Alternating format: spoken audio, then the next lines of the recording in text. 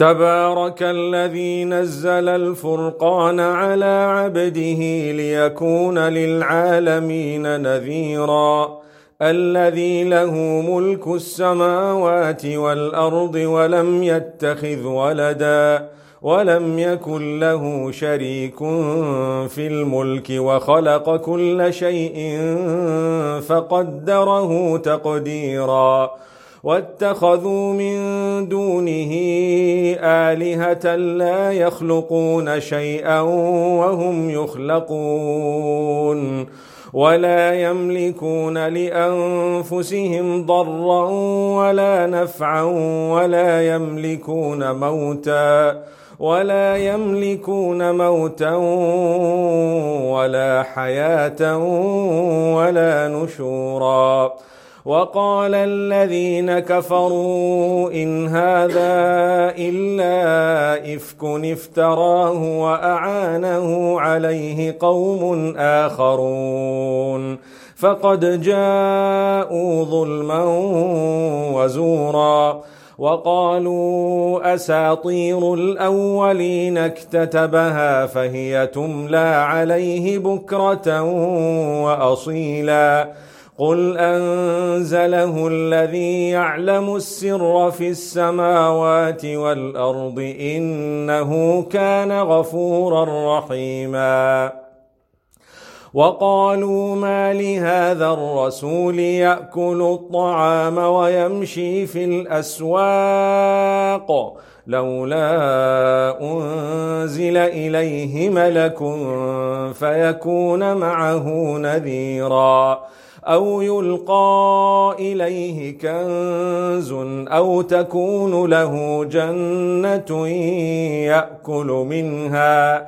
وقال الظالمون إن تتبعون إلا رجلا مسحورا انظر كيف ضربوا لك الأمثال فضلوا فلا يستطيعون سبيلا.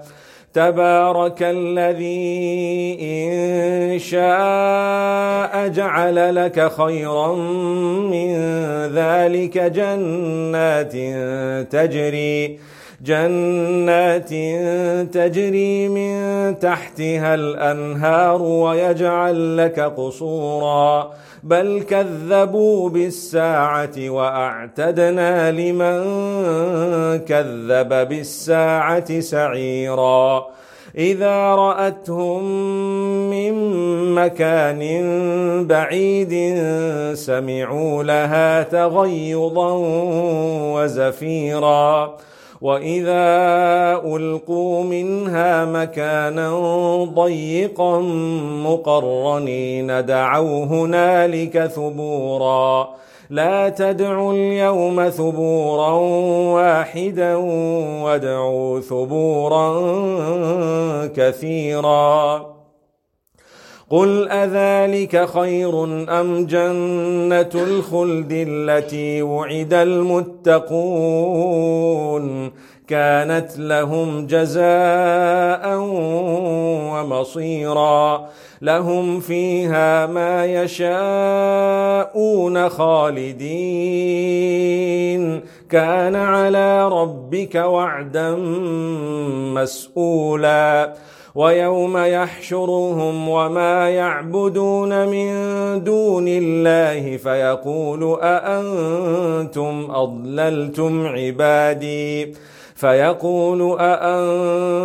أضللتم عبادي هؤلاء أم هم ضلوا السبيل. قالوا سبحانك ما كان ينبغي لنا أن نتخذ من دونك من أولياء ولكن متعتهم وآباءهم حتى نسوا الذكر وكانوا قوما بورا. فقد كذبوكم بما تقولون فما تستطيعون صرفا ولا نصرا ومن يظلم منكم نذقه عذابا كبيرا. وما أرسلنا قبلك من المرسلين إلا إنهم ليأكلون الطعام ويمشون في الأسواق وجعلنا بعضكم لبعض فتنة أتصبرون وكان ربك بصيرا. وقال الذين لا يرجون لقاءنا لولا أنزل علينا الملائكة أو نرى ربنا لقد استكبروا في أنفسهم وعتوا عتوا كبيرا. يوم يرون الملائكة لا بشرى يومئذ للمجرمين ويقولون حجرا محجورا. وقدمنا إلى ما عملوا من عمل فجعلناه هباء منثورا. أصحاب الجنة يومئذ خير مستقرا وأحسن مقيلا. ويوم تشقق السماء بالغمام ونزل الملائكة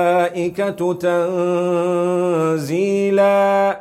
الملك يومئذ الحق للرحمن وكان يوما على الكافرين عسيرا.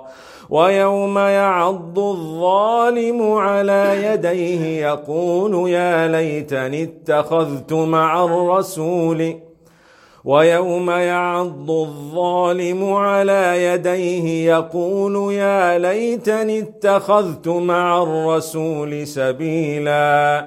يا ويلتى ليتني لم أتخذ فلانا خليلا لقد أضلني عن الذكر بعد إذ جاءني وكان الشيطان للإنسان خذولا. وقال الرسول يا رب إن قوم اتخذوا هذا القرآن مهجورا. وكذلك جعلنا لكل نبي عدوا من المجرمين وكفى بربك هاديا ونصيرا. وقال الذين كفروا لولا نزل عليه القرآن جملة واحدة كذلك لنثبت به فؤادك ورتلناه ترتيلا. ولا يأتونك بمثل إلا جئناك بالحق وأحسن تفسيرا. الذين يحشرون على وجوههم إلى جهنم أولئك شر مكانا وأضل سبيلا. ولقد آتينا موسى الكتاب وجعلنا معه أخاه هارون وزيرا. فقلنا اذهبا إلى القوم الذين كذبوا بآياتنا فدمرناهم تدميرا.